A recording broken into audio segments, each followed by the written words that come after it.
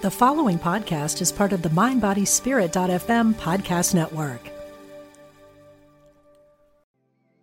Want to fearlessly explore your creative spirit? Join artist Susie K. Edwards for Path of the Butterfly, a weekend workshop at Omega Institute's beautiful campus in Rhinebeck, New York, May 24 through 26.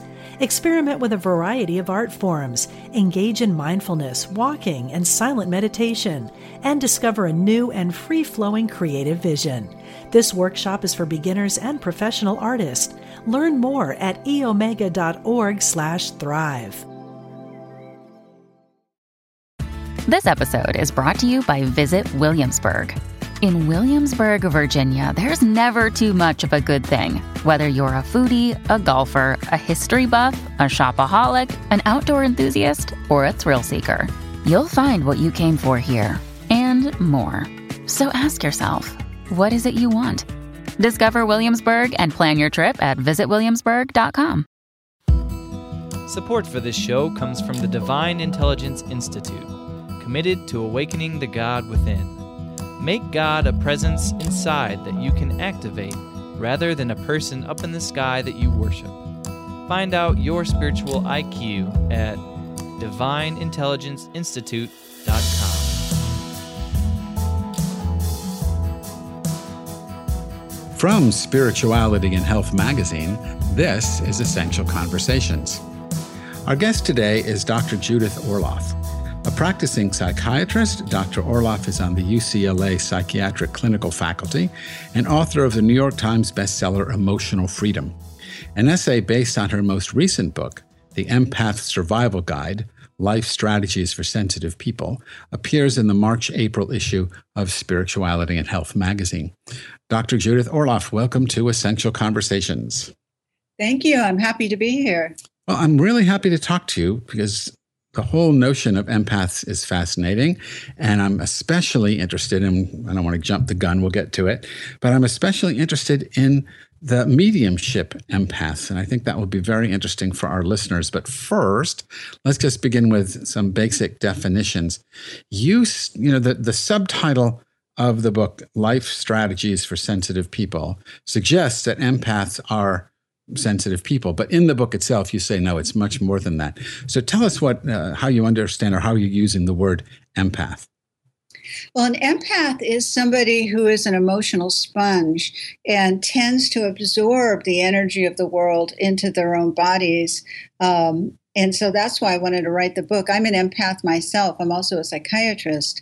And what I don't want to do is absorb other people's energy, emotions, or physical symptoms. I want to stay clear and centered so that I can read people and work with people and help people. But I know there are many, many empaths out there that haven't identified themselves as empaths, and they might be feeling exhausted or anxious or depressed and not realize that a good part of their symptoms are caused by taking on stress or negative energy from other people.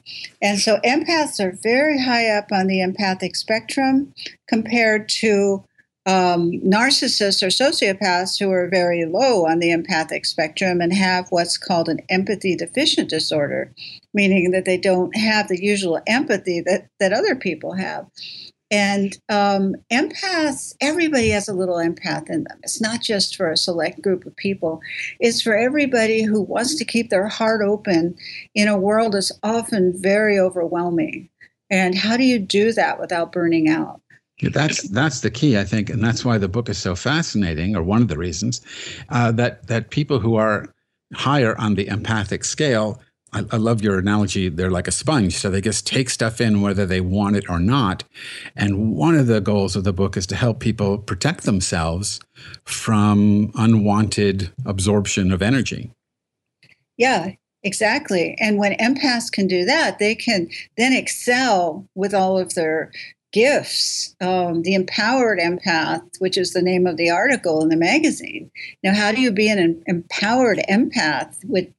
How is an empath empowered? They're intuitive, they're loving, they're thoughtful, they're deep, they're passionate, they're creative, they're connected to nature. They may have intuitive gifts.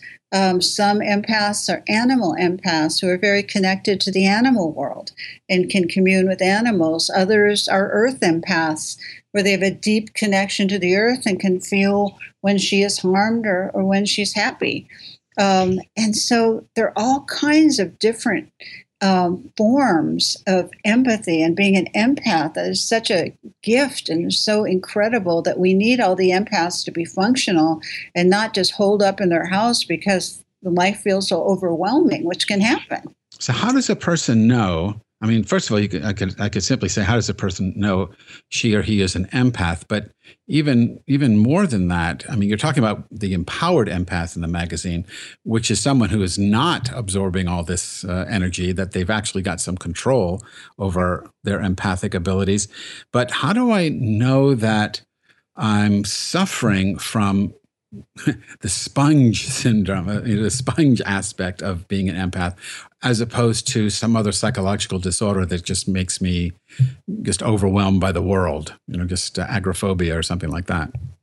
Well, with all those people, I would like to do a history and find out if they're an empath, because a lot of those people who suffer from all that, have at least part empath, and so they need to be dealt with as such and not just over medicated. But your question of how do you know if you're an empath? In the beginning of the Empath Survival Guide, there's a quiz. And some of the questions include, 1, have you been labeled as overly sensitive all your life? Meaning a put down. Do you replenish when you're alone versus with people, which is a signature of an empath? As many other people like to replenish with groups and other people. It gives them energy. So can people make a distinction between being empathic and being what Myers-Briggs type indicator just calls an introvert?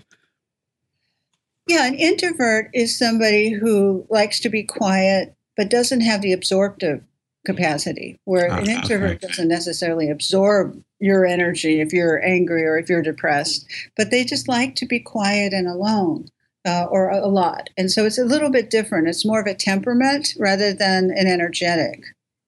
Okay, that's very helpful. And yes, there's this questionnaire, Are You an Empath, in the book, and it's very short. It's very, it wouldn't take 5 minutes to fill this out.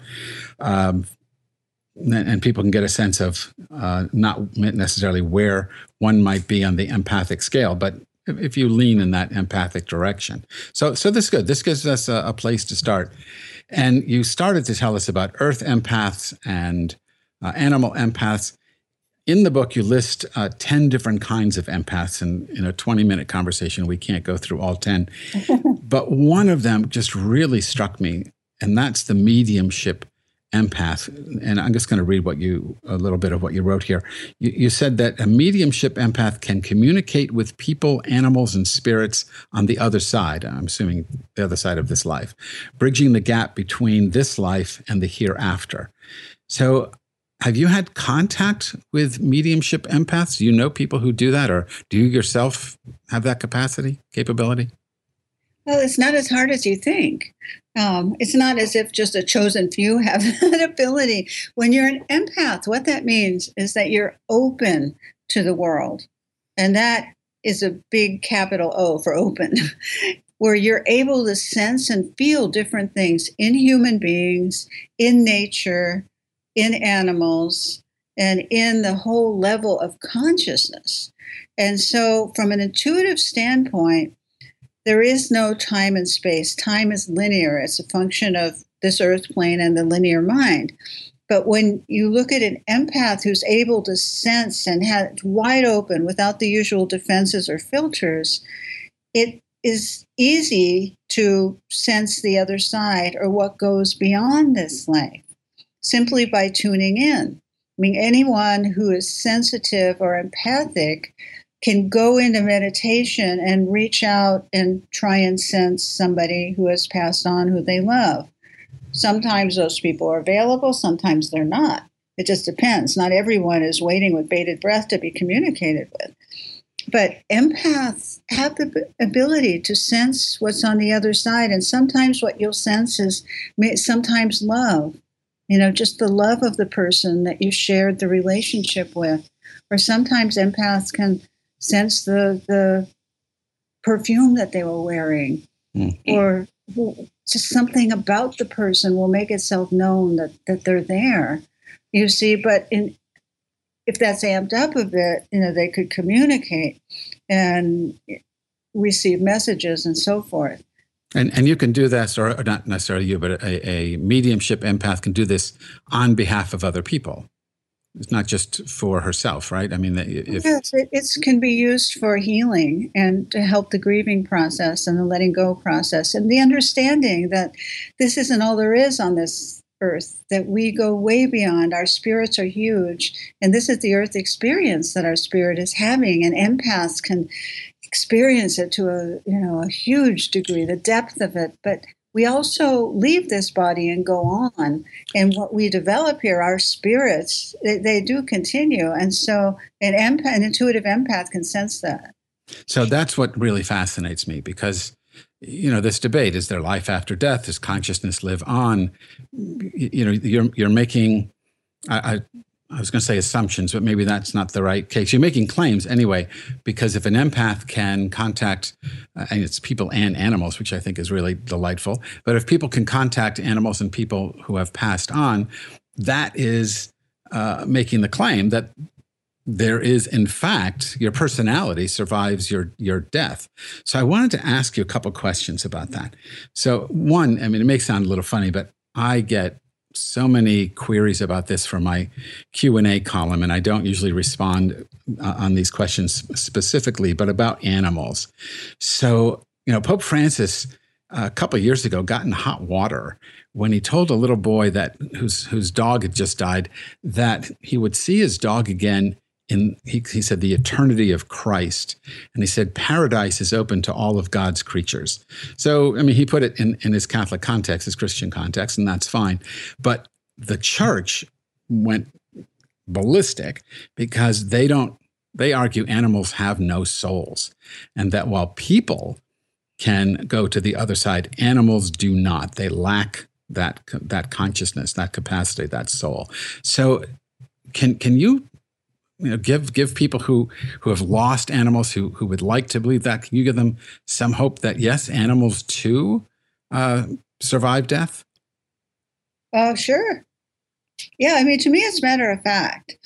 Animals are living, breathing teachers of unconditional love here on earth. And when they pass, their love that they give goes with them. And so it's, I don't know about any religious beliefs, but I know that, when you have a belief system based on love and you can feel that love is eternal. And that there are all kinds of sentient beings here on earth with soulful qualities to them and souls other than human beings. I think it's a bit, egocentric and arrogant to assume human beings are the epitome of the soulful creature. Right. I think the concern of the church and other religions in other ways is that, humans need to be saved, animals don't. But that's a theological argument. And you're not dealing with that. I mean, you're saying that you're saying all good dogs go to heaven, which I think is very comforting to people. Is that true of they go to heaven? I'm saying they pass over to the other side. Okay, that was my next question. Yeah, so tell us about the other side. So it's not a heaven or hell kind of thing. Not usually. The only way I'm using it in context of this book is that we here on earth who are empaths and have sensitivities, when we have a loved one or an animal that has passed on, the power of our heart is so strong and the power of our intuition is so strong that we can reach beyond what we see in this earth and go beyond that to sense other things. And that the power of love is such a connector. And you can intellectually argue about it, a lot, but the feeling comes from the energy of the heart, and it's through, my practice is Taoism. And so, I have a very strong meditation practice that's connected to nature. And nature to me is filled with spirits and souls. And so it's, the moon has a spirit and soul, as do the planets and the stars. It's all one big soul.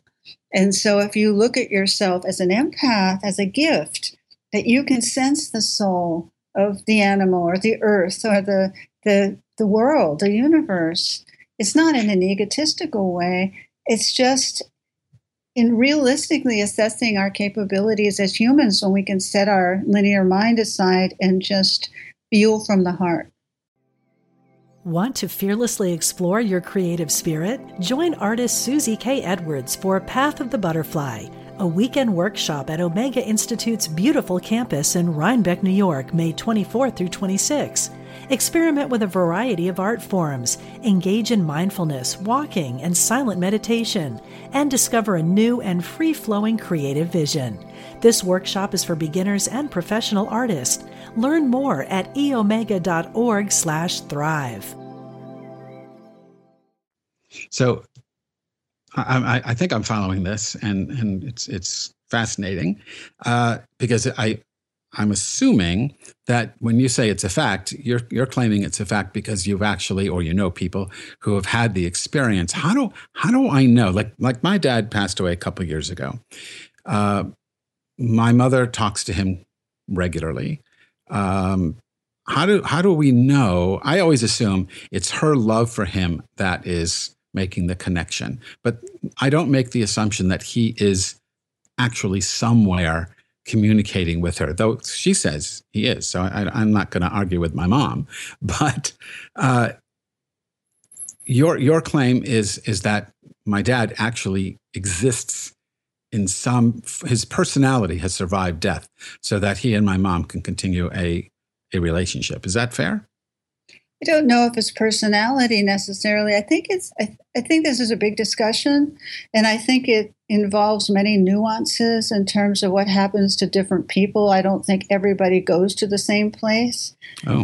And I think it's just depending on what your soul's needs are. But what I do know is that when you want to communicate, let's say with your dad, and you wanted to really feel him with your heart, if you want to, maybe you don't even want to, I don't know, but you can do it through your intuition. And empaths who are this particular type of empath, it's easier for them. The channels are more open.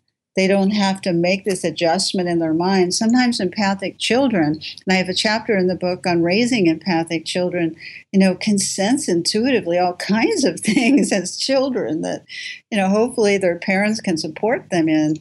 And so it's right. easier because the veil is lifted. It's not, the linear mind hasn't grown so solid that it's blocked out what children can feel. Yeah, well, we train kids out of their innate spiritual gifts, I think, through our parenting, through education, through lots of different ways. We sort of help them block that out and then fill in the self-created emptiness with our own religious theories. So yeah, I'm with you there. So, but I don't want to let this go too quickly, because you said something very interesting. Not everyone goes to the same place. So, what are the options, you think? Well, I think it depends on what kind of human being you are. There are all kinds of beliefs that there are different bardos, and there's many lives that you can relive over and over and over again until the soul is refined like a diamond. And, there's the concept of karma building up, that if you hurt a lot of people, you hurt a person, you hurt, if you leave more negative in this world than what you came in with, then there's a belief that you need to go to become a form in another life in the future that will help burn that out of you.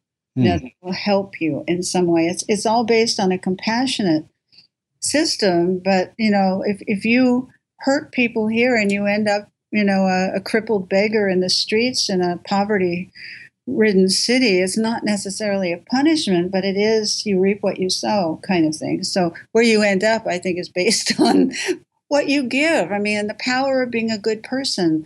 If you're an empath and you're compassionate with yourself and you learn to develop your skills and develop your gifts and you use them for love and service, I think that's only going to stand you in good stead when you pass over to the other side in terms of where you go.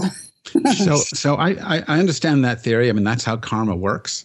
But then that makes me wonder about the statement you make in the book that a person is pure energy. How does pure energy? Well, I mean, if you and I are both pure energy, how do we even make a distinction between the two of us? You know, in Buddhism, there is no separate soul. I mean, that was one of the Buddha's early teachings on Atman, no separate soul. And even in Hinduism and Vedanta, when you realize your true soul nature, you realize there's only one soul, and that's really Brahman, that's God. So that's what I thought you were talking about when you say a person is pure energy. But now I'm not quite sure. So how is pure energy impacted by the crazy things, the negative things that a person does, a personality does? How does the ego impact the soul? Huge question, and you've got a minute. Sorry. Our choices. No, I think it's simple. I mean, on a certain level, it's simple. You know, our choices that we make impact our soul. But the more we move towards the heart, the more we develop a heart presence, which affects our energy and the energy that we give off. And the more heart we give off, the more we're going to be able to help ourselves, others, and humanity. And so it's a question of, do our choices as empaths and as good people lead us more towards the heart, or lead us more towards fear, or lead us more towards bitterness and resentment? My choice, and what I'm advocating in the book, is to increase your sensitivities and keep moving toward the heart, but at the same time learn strategies like centering and grounding and breathing and setting boundaries and being in nature and all kinds of skills that I talk about in the article and in the book, so that you can expand your heart and sensitivities without being so terrified it's going to be crushed or hurt all the time. And as a result, that sculpts your soul. And you can feel heart presence around people who have, you know, good people who have developed their heart. It feels warm and fuzzy and uplifting and healing and calming. It's something you intuitively feel. It's not something you think. And so by virtue of an empath developing this, they could become beautiful, beautiful people inside and out and be happy. I mean, that's the point of the book, is that I want empaths to be happy and explore these exciting realms you and I have been talking about. You know, how far can it go? How deep can you go? I love that question with empaths. You know, how it's like a playground of consciousness when you really set yourself free and you learn enough techniques to feel safe as an empath, which is what the book's about, but then explore. You know, it just makes life so exciting, doesn't it? Well, once you have the skills to not be a sponge, like you said in the very beginning, to not be overwhelmed by your empathic abilities, then you can explore. Yeah, that's the value of this book, which I think it really does attempt to provide that. Oh, well, it's actually just the way you said it, to provide that survival guide to people who are empaths. I'm going to ask you a very quick, very simple question, and we're almost out of time. But you said a moment ago you were a Taoist.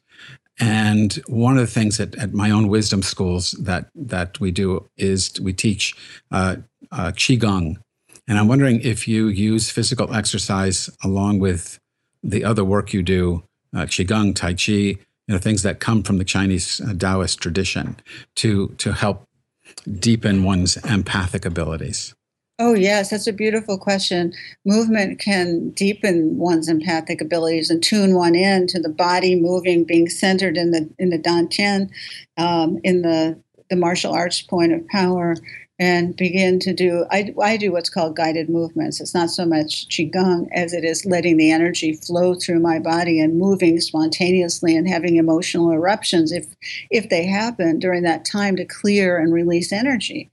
So that's my particular path. But I am moving all the time and sensitive to the energy in my body moving. And I think that's an essential part of being an empath, is to, you know, get in touch with your body instead of hovering 2 inches above it like many empaths do, because it's not safe to be in it. So movement can get you there. Yeah. And so let me ask you this. In your practice, I don't want to give you the answer that I'm looking for. But in your practice, using movement, using meditation, at some point, does Judith disappear into that pure energy, or is there always a sense of separate self? I always feel my heart. My heart's there. I don't know if heart is self, but the heart. I meditate every day, and I sit there and I kind of become one with it all. Yes, that's what I'm asking. So that oneness is. Do you get a sense that the oneness is? Well, I know you can't say this because it can't be right. I was going to say, do you think oneness is that sense of oneness is limited to empaths? But I don't think you're saying that at all. Not at all. The sense of oneness is hopefully what we can all strive for. And it's also not either or. It's not mutually exclusive. I can feel my heart and feel the oneness and be totally whole with that for moments. So it's not like you lose yourself in identity. Only when I dream do I lose my ego. And I'm so, the dream life is a dream empath is one type of empath, which I am. And so you lose your ego when you dream, which is so beautiful. It's such a liberating experience. So I think that's maybe I feel the most oneness in my dreams and in my meditations. All right. So that really makes me angry, Judith, because you brought up this great topic of the dream empath, and we are out of time. So they can get the book and read. That's right. People are going to have to get the book. I hope they do. My guest today was Dr. Judith Orloff. She is the author of The Empath Survival Guide. Her essay on empaths appears in the March-April issue of Spirituality and Health magazine. And you can learn more about Dr. Orloff's work at drjudithorloff.com. So Judith, thank you so much for sharing your ideas and your experiences with us on Essential Conversations. Oh, you're welcome. It was a very stimulating conversation. Oh, thank you. Support for today's show comes from the Divine Intelligence Institute, committed to awakening the God within each of us. Rather than a person up in the sky, make God a presence inside of you that you can activate. Discover your spiritual IQ at divineintelligenceinstitute.com. Essential Conversations with Rabbi Rami is a project of Spirituality and Health magazine. Please log into spiritualityhealth.com to subscribe to the magazine in print or digital formats and download the iTunes app for this podcast. Essential Conversations is produced by Ezra Baker, and our program coordinator and executive producer is Alma Tassi. I'm Rabbi Rami. Thanks for listening.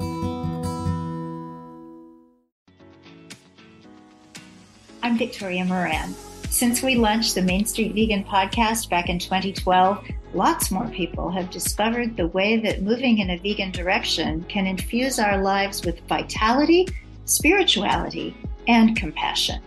My guests are experts on every aspect of making this work in your real life and our real world. Join us for Main Street Vegan here on mindbodyspirit.fm.